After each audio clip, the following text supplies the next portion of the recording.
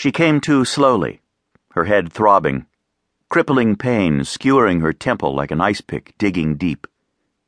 Without opening her eyes, she tried to lift her hand to touch the side of her head, but her arm wouldn't move, almost as if it were pinned against her body. Confusion swept over her, and she forced her eyes open to sheer, cloying darkness. The air around her was fetid and stale, stinking of dirt, wet wool, and blood. Oh, God. Where was she? Desperation clutched at her throat. She struggled to move, but her arms were numb. Something held her as if she were encased in a straitjacket. Frantic, she lifted her head, and her face bumped up against what felt like cheap shag carpet. She clawed her fingers beneath her and identified the distinctive weave. This couldn't be happening. Instinctively, she gasped for air, the darkness pressing down like a vice, clamped on her chest. Was she buried alive?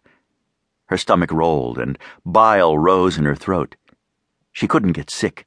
She had to escape. She twisted and turned, struggling against the suffocating prison, scratching at the rough fabric. It was above her, below her, around her. She fought to free herself, panic mounting from deep within. She rocked back and forth. Dirt and dust shook free.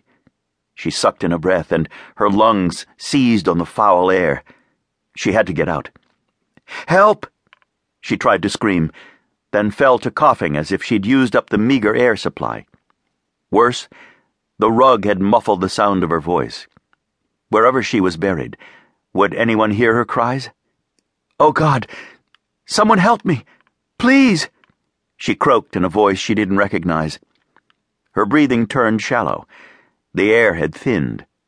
She sucked in one more desperate breath and froze, aware of a new scent, far more subtle than the rest. It penetrated her mind. Sweet, familiar, and so very, very wrong. Baby lotion. Nausea suddenly churned, and her dread escalated. Strange visions stirred through her. A pink blanket, a tiny crib, but along with the images came stabbing pain in her head that nearly shattered her. Her thoughts grew fuzzy, and she fought to hold on to reality. Somehow she knew if she closed her eyes, she would never wake up. She couldn't pass out. She had to find... A name flitted at the dark edges of her memory, then slipped away, leaving despair and terror. She turned toward the sweet scent again and breathed deeper. More flashes. Pain. Fear.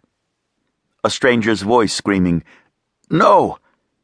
Lights exploded behind her eyelids and darkness engulfed her, closing around one wisp of memory. The last sound she heard was a baby's terrified cry.